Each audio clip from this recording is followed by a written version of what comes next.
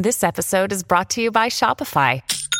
Forget the frustration of picking commerce platforms when you switch your business to Shopify, the global commerce platform that supercharges your selling wherever you sell. With Shopify, you'll harness the same intuitive features, trusted apps, and powerful analytics used by the world's leading brands. Sign up today for your $1 per month trial period at shopify.com/tech, all lowercase. That's shopify.com/tech. Your brain needs support, and new Ollie Brainy Chews are a delightful way to take care of your cognitive health. Made with scientifically backed ingredients like Thai ginger, L-theanine, and caffeine, Brainy Chews support healthy brain function and help you find your focus, stay chill, or get energized. Be kind to your mind and get these nootropic chews at ollie.com. That's OLLY.com. These statements have not been evaluated by the Food and Drug Administration. This product is not intended to diagnose, treat, cure, or prevent any disease. At Evernorth Health Services, we believe costs shouldn't get in the way of life-changing care, and we're doing everything in our power to make it possible. Behavioral health solutions that also keep your projections at their best? It's possible. Pharmacy benefits that benefit your bottom line? It's possible. Complex specialty care that cares about your ROI? It's possible. Because we're already doing it. All while saving businesses billions. That's Wonder made possible. Learn more at evernorth.com/wonder. Welcome to the New Books Network. Hello, everyone, and welcome back to New Books in Science and Technology and Society, a podcast channel on the New Books Network. I'm Frances, a host of the channel. Today we have Cheryl Vint on the show, professor of Media and Cultural Studies and of English at the University of California, Riverside, and an editor of the journal Science Fiction Studies and the book series Science and Popular Culture. We'll be talking about one of her new books, part of the MIT Essential Knowledge series called Science Fiction. Cheryl, welcome to the show. Thanks so much for having me. Cheryl, I wonder if you could begin the interview by telling us a bit about yourself and how you got into writing about and editing works about SF. Sure, and thank you. Thanks for your interest in the book. So I started working on science fiction when I was in graduate school, and in fact, I wasn't really a fan of science fiction beforehand. A lot of people in academia who work on science fiction, it's because they loved it as a child. But for me, it was because when I was in graduate school, and this was in the 1990s, I took this course called Feminist Theories of the Body, which really blew my mind. It was like the most interesting course I'd ever taken. It got me to ask all these philosophical questions about mind-body relationship and about gender and all these really interesting philosophical ideas. And so I totally changed all my plans for what I wanted to write my PhD about and basically wanted to do a theory-centric PhD.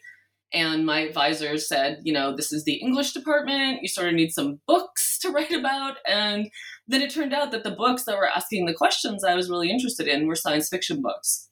So that's how I got started writing about and thinking about science fiction. Awesome. And so did you immediately start working in science fiction or...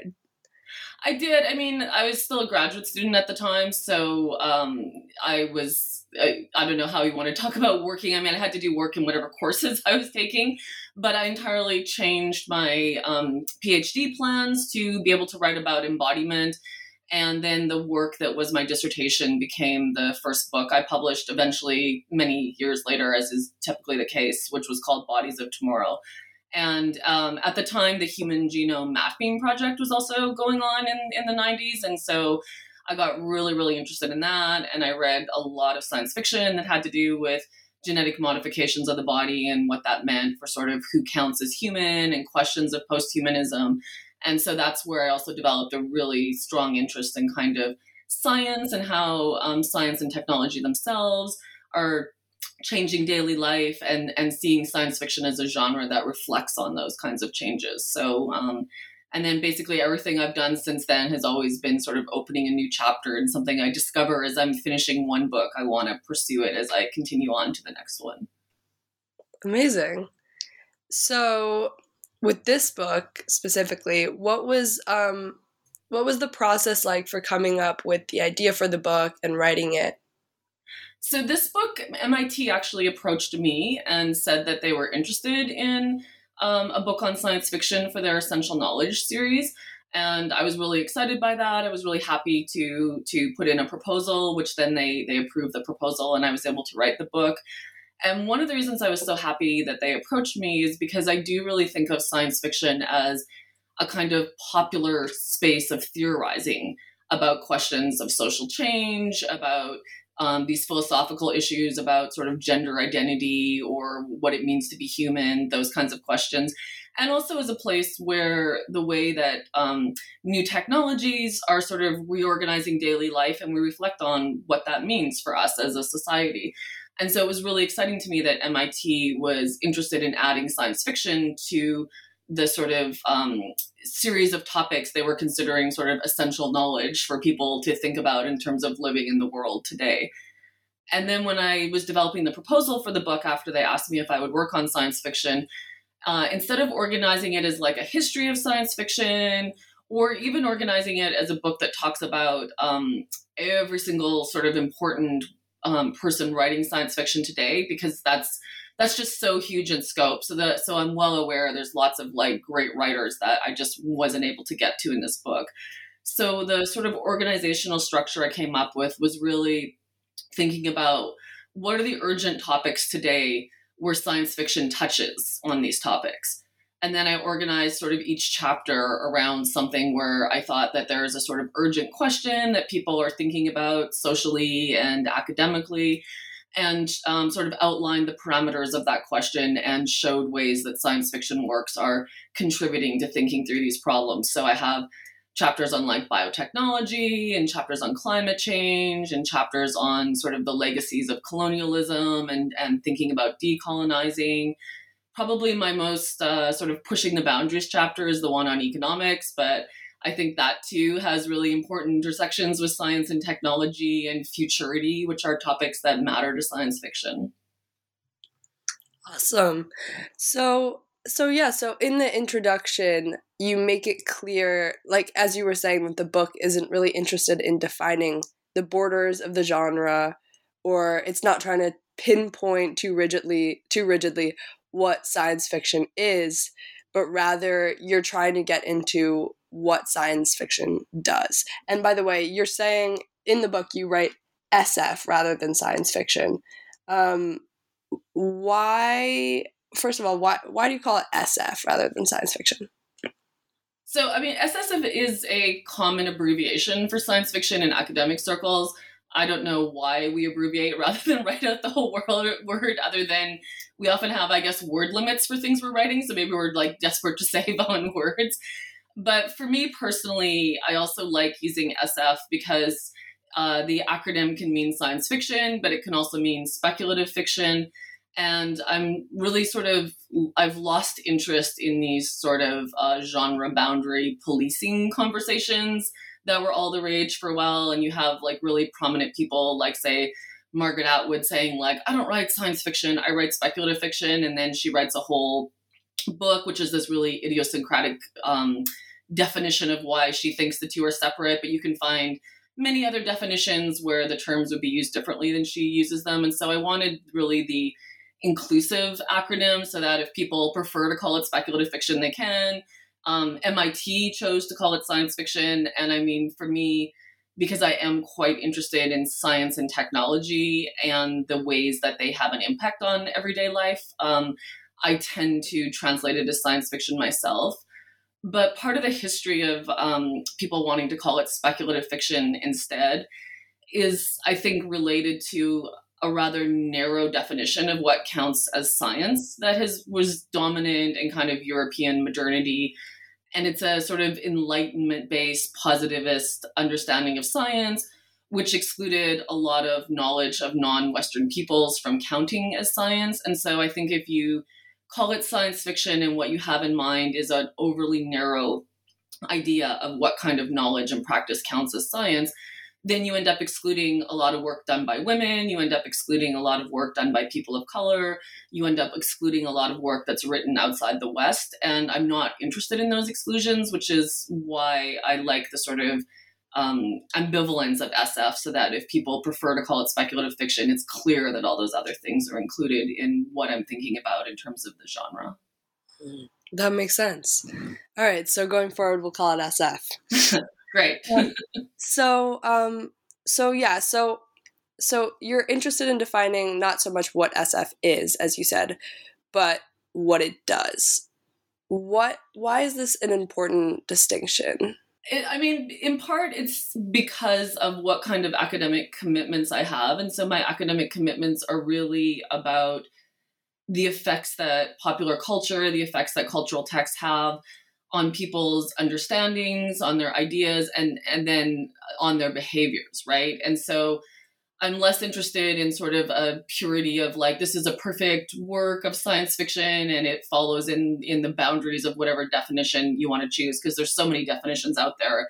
I would probably be hard pressed to tell you precisely what science fiction is in any case. But what I'm really interested in is that it, as a genre, across all these different definitions, it does things, and those things are what interest me. So it posits that the world could be different, and it imagines different kinds of worlds, and then sort of logically works through the implications of if something worked differently than what we take for granted. And I think that kind of questioning of given reality is incredibly important politically in terms of being aware of the kind of contingency of our current social relations, or the narrowness of some of our ways of understanding notions of gender identity, for example, or notions of what it means to be human. And so I'm interested in the ways science fiction is always pushing those boundaries. And I'm also interested, not all science fiction does this, but I myself am interested in science fiction that thinks about futurity, because I think that sort of question of imaginative investment in futurity and thinking through ways in which the world might be different is really important to many of the problems that are facing us in the world today, most crucially and sort of urgently climate change. And so there's ways in which mainstream economics, for example, tends to sort of close down the future to a sort of narrow range of possibilities of continuing within our current economic order, and finding ways to mitigate the damage that, say, extractivism is doing. But it can't really imagine a future where sort of economics and resource management are just organized entirely differently. And science fiction is interested in that kind of futurity, and particularly more radical versions of that kind of futurity. So not just sort of the next product launch, but an entirely different way of life. And that's what I'm interested in as well. Yeah, so as you go on and you talk about this futurity, you give an impression that science fiction is very responsive to changes in science and technology, but also involved in the process of producing new science and technology and priming us for new occasions and new innovations in science and technology. And the first instance you talk about this is in speculative design, I think. Mm-hmm. So can you describe the dialectic relationship between science fiction and some scientific or technological innovations we've seen? Sure. I'm not sure that it is a dialectic relationship in the sense that there's a certain kind of imaginary around technology and what technology might do. And I think that influences design. And particularly, I think it influences people to become interested in being involved in technological innovation. But the reason I'm being kind of hesitant in answering this question is there's also sort of among some science fiction fans, there's a great love of saying like science fiction invented television, or science fiction invented satellites, or any sort of technological innovation that there is a precursor image of something that does that kind of role. So there's like very early like televisual, the sort of root words of that. Projection at a distance kind of technologies. And then people were like, yes, science fiction invented television. But it's not as if like there were like detailed specs of like, how exactly that technology is going to work in science fiction. So it's not so much that science fiction like invents things and then other people just have to come along and build them. Like that's a very minor step in the process. although that's the story people like to tell, because there are things that are imagined in SF before they appear in the material world. But I think where that relationship is important is that there's a sort of vision, and I think especially like IT, social media, virtual worlds is an example that people can think through quite accessibly, and especially because there are some kind of direct connections where like Neil Stephenson's work was read by the people who were working on Second Life, which I know is a very old technology now, but was very cutting edge at the time. And so there's a sense that the fiction like embodies a vision of what you're seeking to achieve, but not so much that it actually sort of is the roadmap to how you're going to get there. But the reason that I think that's important is because whatever kind of social or cultural assumptions are built into the fiction that sort of inspires what it is you're looking to achieve, the people that they sort of imagine as part of that world, but perhaps more importantly, the people that maybe aren't imagined as part of that world, that shapes how the technology is being, like the uses people are imagining for the technology as they're designing it.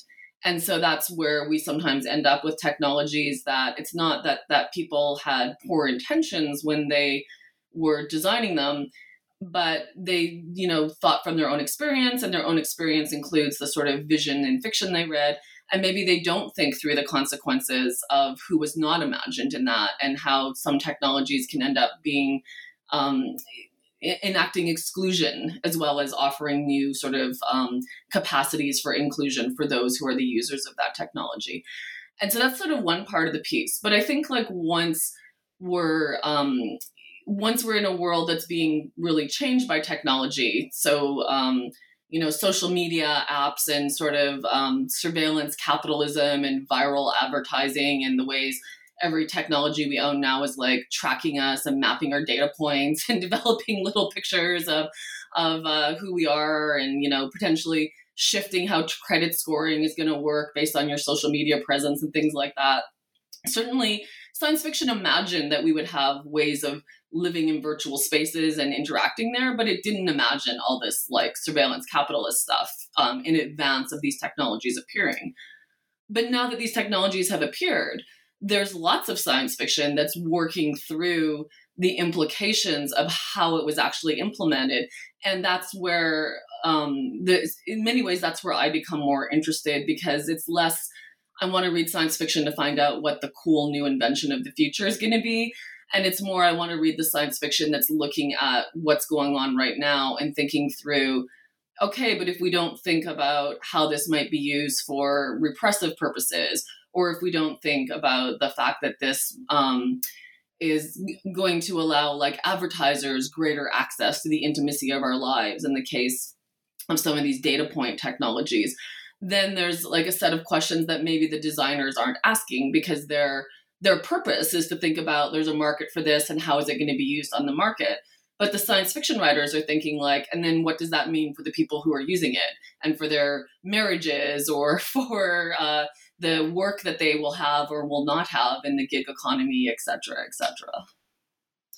Right, totally. And I think that there was one moment in the book, I think it was in the Robots, AI, and Transhumanism chapter, where you talk about how our cultural biases are encoded into the technology we're creating, where robots and AI are more and more feminized and racialized, depending on or which is informed by the way we think of the labor that they are supposed to do for us. So how does SF play into that entanglement? Like, can SF play a role in can it play a role in trying to avoid those cultural biases? Does it play a role in priming inventors to make or innovators to make specific types of technologies? I mean, I think it does both, because it depends on who's writing the SF and what their sort of intentions are. So I think you can find SF doing the full range of those things. And in terms of the questions of sort of robots and AI and the labor they do, here I'm drawing on a lot of scholars, political theorists, sociologists who are sort of studying real world AI technology. But the patterns are really visible in science fiction too, right? So if you look at, the long history of AI being imagined in science fiction before we had devices that could talk back to us and things like that, if they're like being helpful and they're sort of like your secretary and they're correlating your data for you or making your appointments or whatever, they tend to have feminine voices. And of course, the sort of ship voice from Star Trek is probably the most iconic one. But if they're like militarized technologies and they're like taking over the world and controlling your nuclear weapons and possibly going to wipe out humanity because they've decided that we're not efficient or whatever it is they've decided, then they tend to be masculine ones, right? And it's not sort of hard to figure out that pattern maps to biases that we have around gender and gender identity. And so it's not exactly like I think Star Trek invented Siri and Alexa and Cortana and all these things, but certainly there is an imaginary out there that feminized the voice of the helpful computer. And so that combined with the fact that we're also used to thinking of helper sort of roles in a feminized way, all of those things I'm sure informed why the default voices of all of these technologies are female voices. And their names tend to be feminized kinds of sounding names, right? And I mean, you can change them to have masculine voices now, but certainly the default is that they were feminized. And it's so clear these people are aware of science fiction because if you ask Siri like to beam you up, she will have an answer to that, right? Because they understand that people already were sort of imaginatively inhabiting that space before these technologies were invented. And that's where I think, much as I love a lot of science fiction, and I think it does important work of social critique, and I tend to want to write about the science fiction that's doing that work of social critique, I think we also have to be aware that it's simultaneously getting us imaginatively used to the idea of having certain kinds of technologies. And I think this is especially interesting or the case in terms of the ways we want smart homes, right? That imaginatively it looks great to come home and be like, I like the lights like this, and you put on this music, and then you put on my favorite TV show, and my TV knows what my favorite TV show is because it's been like watching everything I watch, and there's this sort of imagination of convenience and customization. But what we don't think about is like we've invited all these surveillance devices into our intimate spaces and we let them listen to us all the time. And there's like, disturbing things that happen sometimes with these technologies listening in that shows the degree to which we sort of, because we switch from imagining sort of evil, masculine, militarized technologies like Skynet that are like against humanity, and we see these feminized ones as like helpers for humanity, we're unable to sort of occupy that imaginative space where we can see these as the sort of spy agents that they really are in our homes, right? And then now there's some science fiction that's helping us to realize precisely that, like, that while it's helping us, it's also like directing us. So it's like, routing you in a particular way or giving you coupons to promote a particular brand or hiding certain things in your search results. There's all these ways that, because in fact, we call it AI, but it doesn't really have agency or subjectivity in the way that science fiction has imagined AI, right? It's algorithms that are trained to do certain things for the intentions of their coders. And that's a less romantic way to think about these things. And so a different kind of science fiction, like, unpacks that and lets you look at the underlying design rather than the sort of, robot best friend helping you kind of imaginary that was there in science fiction before we actually lived among these technologies and saw that the reality was quite different. It sounds like it must be fertile ground for some femme fatale. So So you were just talking a lot about how science fiction can be it can be helpful in like reconceptualizing different technology, but it can also be harmful, I think you said. I think I don't know if I would say something as strong as harmful, but it can certainly help naturalize our dependence on technologies in ways that dependence can be harmful, I think. Yeah. Okay, that makes sense.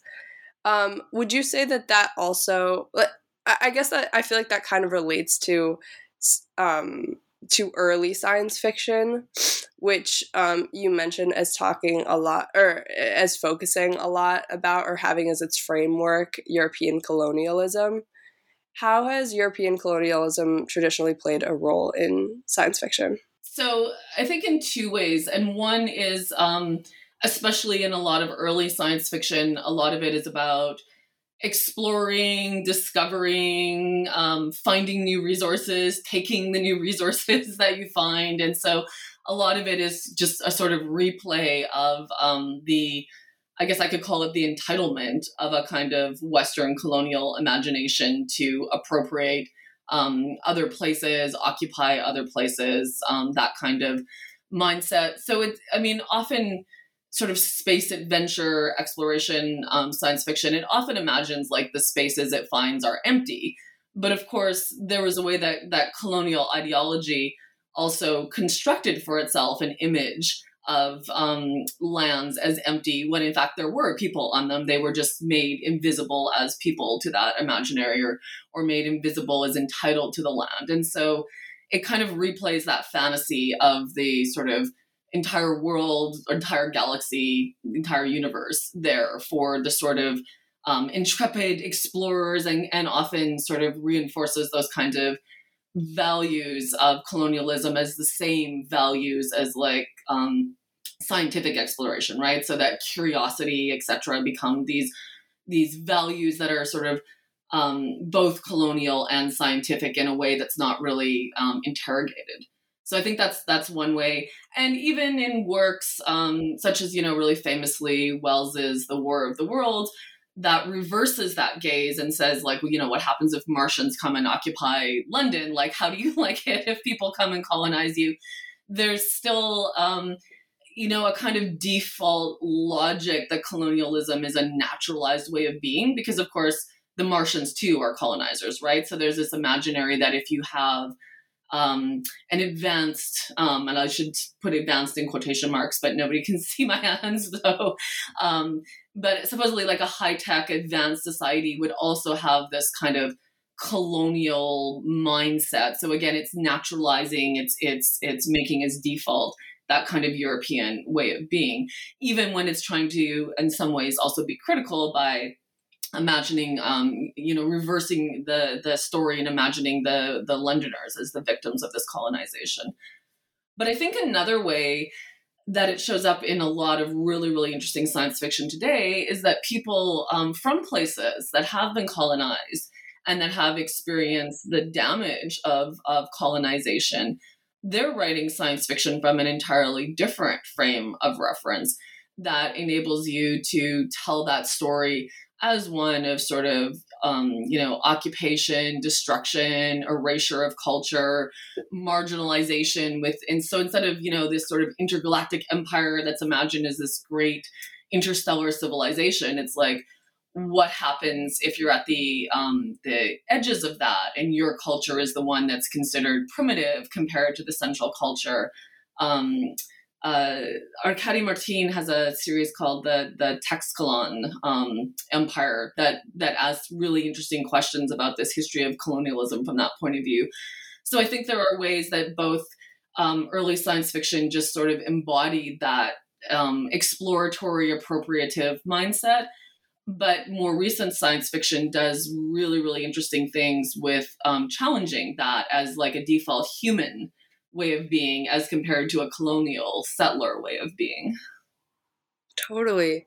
So is there any recent texts that are trying to, like, you said that there are some that are from the perspective of traditionally colonized places. Are those texts that are trying to put us outside of that framework? Sometimes put us outside of that framework, but I think the ones I was thinking of when I said that, more often they're imagining like resistance from within that framework, right? So Silvia Morano Garcia has some interesting stories about kind of aliens occupying Mexico and ways that looks different from when sort of American-centric writers write stories about aliens occupying the U.S. Or even if we go back to something like Tiptree's The Women Men Don't See, and Tiptree, the author is James Tiptree, but that was a pseudonym for Ellis Sheldon, and there's sort of a really interesting story there about how for a long time her work was assumed to be that of a male author, obviously, because the name James Tiptree conveyed that. And people were writing about the sort of like, masculine style of her prose and things like that. And so when her real identity was eventually revealed, this was quite the kerfuffle in science fiction. But a story like the Women Men Don't See, which is precisely, it's about a kind of patriarchal attitude rather than a colonialist one. But the women who encounter these alien anthropologists, they would rather go with the aliens to the alien world than stay and be treated as second-class citizens on Earth. So that kind of reversal has sort of long been part of science fiction. And I think things like Nnedi Okorafor's Binti series, this is about sort of intergalactic empires and the relations among different people from different worlds or subjectivities or ethnicities within that structure, but written like really, really differently than sort of old school space opera, and really thinking about those questions of power and difference, and what it means for one's culture to be denigrated within a structure that then you're supposedly like a citizen of this greater empire, things like that. Right. So, and then there's also science fiction, maybe more recently, I think it said in the book, since the Human Genome Project, there's been a proliferation of science fiction about like reframing the human in contemporary biological sciences, you say. So how does SF deal with new biological discovery and innovation and technology? Yeah, I mean, I think a lot of science fiction writers, and again, the ones I tend to be interested in, they're, reading things like Nature or reading reports of ongoing research in science. And so some of the things that I was interested in when I was working on my most recent book that was published were like the microbiome, and thinking about the human as like, instead of being sort of pure human, or however we want to understand that, we're actually made up of all these different kinds of organisms. And I'm also personally really interested in science fiction that's questioning the sort of boundary between humans and other kinds of life. And so there are also science fiction writers who are interested in those questions. And so they're reading the same research, and then they're imagining, different kinds of worlds where maybe our biological history conceptually unfolded differently. So it's not so much that biology itself is different, but the sort of Western way science unfolded really emphasized kind of divisions and hierarchies and Linnaean kind of branching charts and things like that. But science fiction by somebody like Sue Burke, for example, has these really interesting semiosis novels that imagine a planet where the way biology unfolded, that actually plants rather than animals became the dominant species. And then sort of logically, again, works through like, well, if plants could think, how might they think differently than humans, because they have a really different kind of biological relationship to the earth, and to how and like locomotion isn't as central, but like underground branching and sharing of resources is more essential. So just working through those kinds of questions to really decenter or estrange. Estrange is a word that comes up frequently in definitions of science fiction, like make strange our assumptions about how things work by centering something different than what has been centered in our own intellectual histories. And so that's like one interesting example. Nancy Kress has been writing about this kind of biological change of the human body really since the human genome started to be mapped. She was writing about this stuff from the 90s up till today. And again, she's not so much what am I trying to say? The questions she wants to ask are sort of based on the premise that one can change one's biology, and then she imagines like how and to what end. So one of her really early series imagined people that could genetically engineer themselves not to need sleep. And then if you didn't need sleep, you could be more productive than everyone else. And then you could be like smarter and accumulate more and like sort of work through that, what that means. Her more recent work is imagining sort of genetic engineering so we could survive climate change.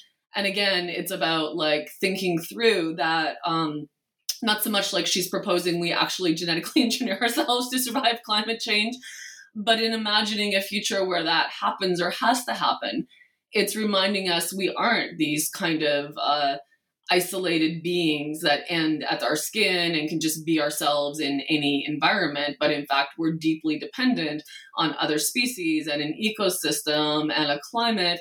And if all of that changes, then the human cannot continue as it once was. So these are less sort of proposals to like engineer ourselves into something else and more kind of provocations to realize that we actually are more integrated with other life than we realize in the ways that our sort of political and philosophical frameworks might suggest. In your chapter called Environment, Climate Change, and the Anthropocene, you talk about how that even before the idea of climate change, SF was toying with the idea of the world as existing before humans and potentially after them too. So is one of the tools that SF offers, or maybe its most valuable tool even, the decentering of the dominant narrative? Yeah, I mean, I think that to me, again, it's always like what science fiction you choose, but to me, this is why I'm attracted to science fiction. This is why I think science fiction is a space of sort of political thinking, because it's always about like, what if we change this or imagine this or intensify this? And in terms of climate change, I mean, I think in that case, one of the things that is really valuable about SF as a tool for culturally thinking through climate change is it tells stories on a scale that's really different from sort of realist fiction, right? Because usually the scale of a story would be the kind of human lifetime, or, it might be a family saga, so it might be a few generations of a human lifetime. But to really think about something like climate change, you need to think on a much vaster scale, both temporally and globally, right? And so there's a certain way that its interest in sort of world building and infrastructures over the kind of intimacy of familial relations means science fiction is able to think about things like climate change in a way that maybe realist fiction struggles to, because climate change is something we're sort of always all experiencing and always not registering that we're experiencing, and because its temporal pace is just slow enough that it's hard for it to be perceptible to us in our daily lives. Now, that might change in the next 20 or so years, and it might sort of dramatically become perceptible at a human life scale. And in fact, we might say it already is, in the sense of like all these extreme weather events that, weren't a common experience 20 years ago and are a common experience now are a register of climate change. But it's not, because there's still people who would deny the reality of climate change. I guess it's not yet a generalized enough acceptance of that as because the scale is still slightly off what some people are willing to accept.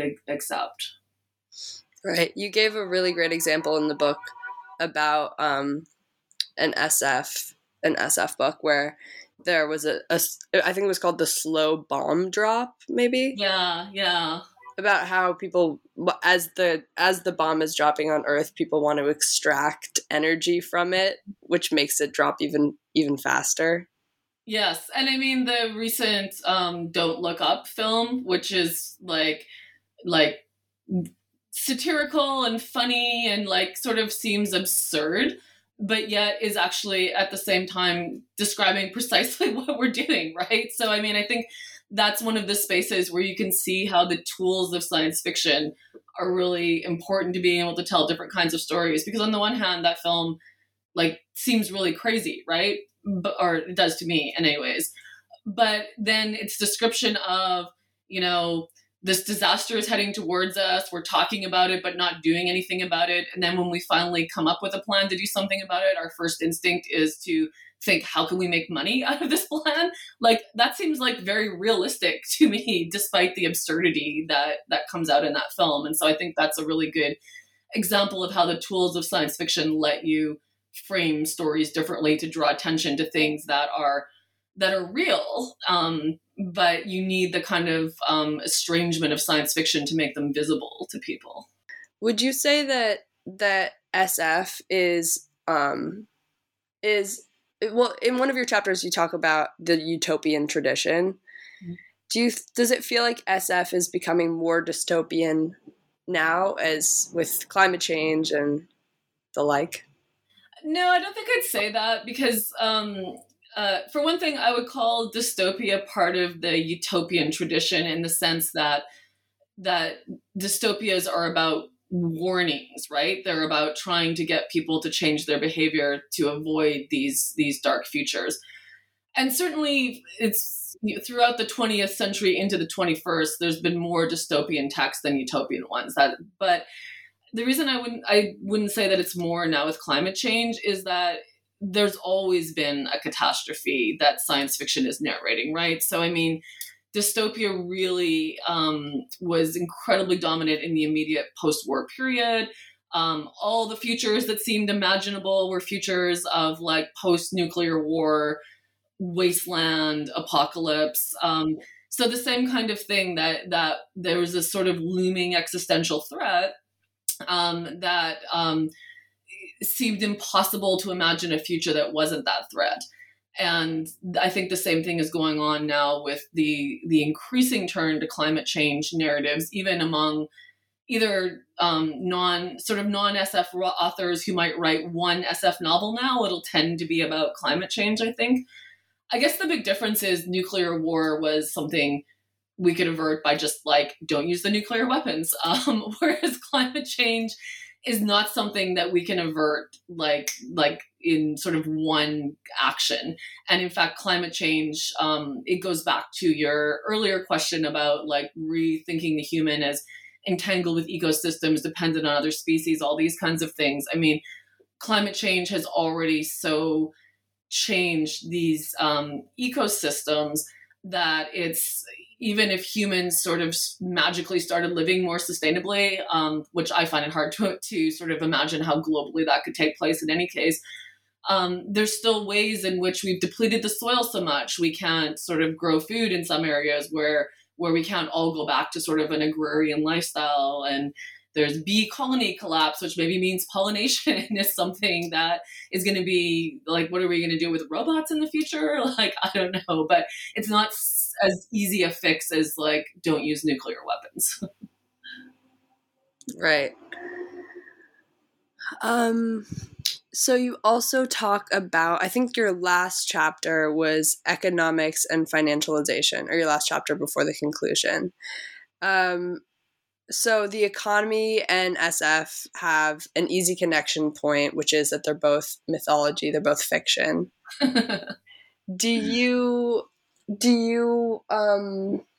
notice any? Well, you talk about Bitcoin as an easy connection point between the two. Can you explain that a little bit? Sure, because I'm not sure a lot of your listeners are going to agree that both the economy and science fiction are mythologies. So maybe that needs a little bit of unpacking. But okay, so I'll start with Bitcoin. I think a couple of reasons why Bitcoin is an easy point of connection between the two. One is it's a technology, right? So writing about Bitcoin and how Bitcoin maybe is going to disrupt economics or change or things like that is the same as sort of any other technology that has both an imaginative dimension as well as a material presence, right? And then also there's like a sort of material, I guess I could call it history, which is outlined in a really excellent book called Digital Cash by Finn Brunton, which I would highly recommend. So it's a history of sort of experiments with cryptocurrencies and all the various other imaginary moments where people envisioned this and tried to make it happen before Bitcoin actually had some success. And then, of course, there's also alternative cryptocurrencies to Bitcoin right now. And so when he outlines this history, a lot of the players are also the same people that are involved in science fiction, the same people that are involved in early sort of transhumanism. And so there's a sort of imaginary that's sort of cohering around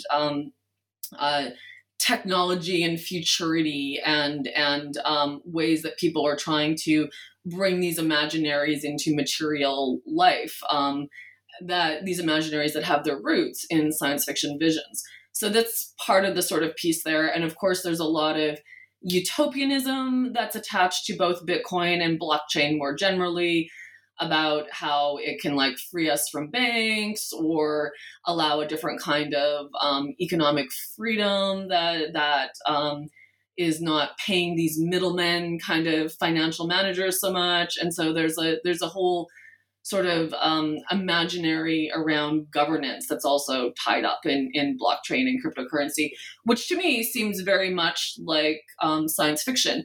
And I don't say that to be dismissive, because I take science fiction really seriously, right? I take seriously that our imaginative investment in things and the stories we tell, which produce a kind of affective investment in them, that these things actually do shape the world. They shape the choices that we make, and they shape how we choose to live and invest our time, and what technologies we adopt or don't adopt, or what we do with them when we adopt them.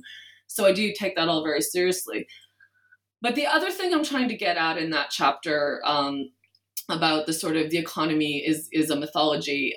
Again, I don't mean there's not a real economy that has very serious consequences for people. In fact, it's these very serious consequences is why I'm so interested in helping us sort of unpack the layers by which the economy is mythologized and based on certain kinds of beliefs. And so a couple of things I'm really interested in right now that are related to that. One is venture capital funding. And even like that they are always looking for unicorns shows that they too understand there's a kind of mythological pull to this. And so venture capital funding basically materializes capital based on stories is what I would say. And I mean, ultimately, there's also people trying to build the things they're telling stories about, but they get their VC funding through the stories, right? Through the vision, through getting people to believe in this thing that they conjure up out of their narratives. And some of them do materialize into things, and some of them don't. And so I'm really interested in those stories right now. And so is Hollywood, it seems, because now there's like the WeWork story is out there in both a documentary and a narrative TV show. The Theranos story is out there in a television story, and I believe there's also a movie in the works. And then the Uber story has its own TV show now too. And I think the fact that we do have these, TV dramas about things that happened like a decade ago, less in some cases, really shows that there is this like narrative component to how that part of the disruption VC funded economy is working. And it's working very much like how science fiction works, in my opinion. Interesting. You were talking also about blockchain. How does that relate with that? So, I mean, blockchain is and I should preface this by saying I'm certainly not an expert on blockchain. I'm still learning about blockchain. So for your listeners who are experts on blockchain, they can email me and help me out to refine my understanding of blockchain. But it's the technology underlying the sort of verification of cryptocurrencies. But it doesn't have to be used only for cryptocurrencies, right?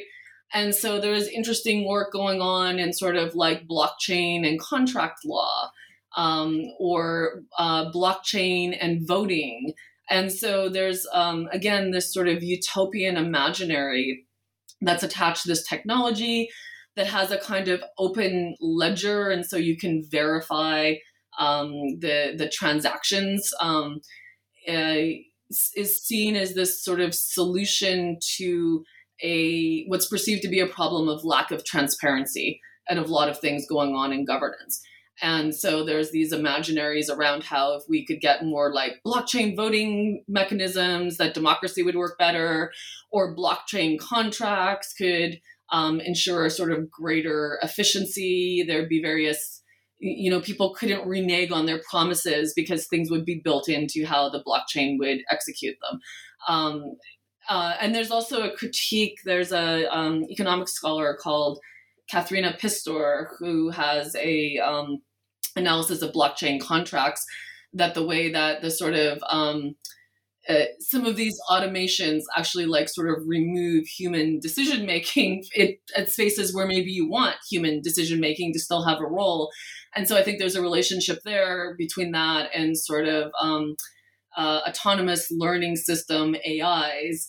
That has a lot of applications in the military, for example. And there too, it's the question of like, these systems can sort data and make decisions faster than humans. And so perhaps like better because they don't have bias like humans, or so it is claimed.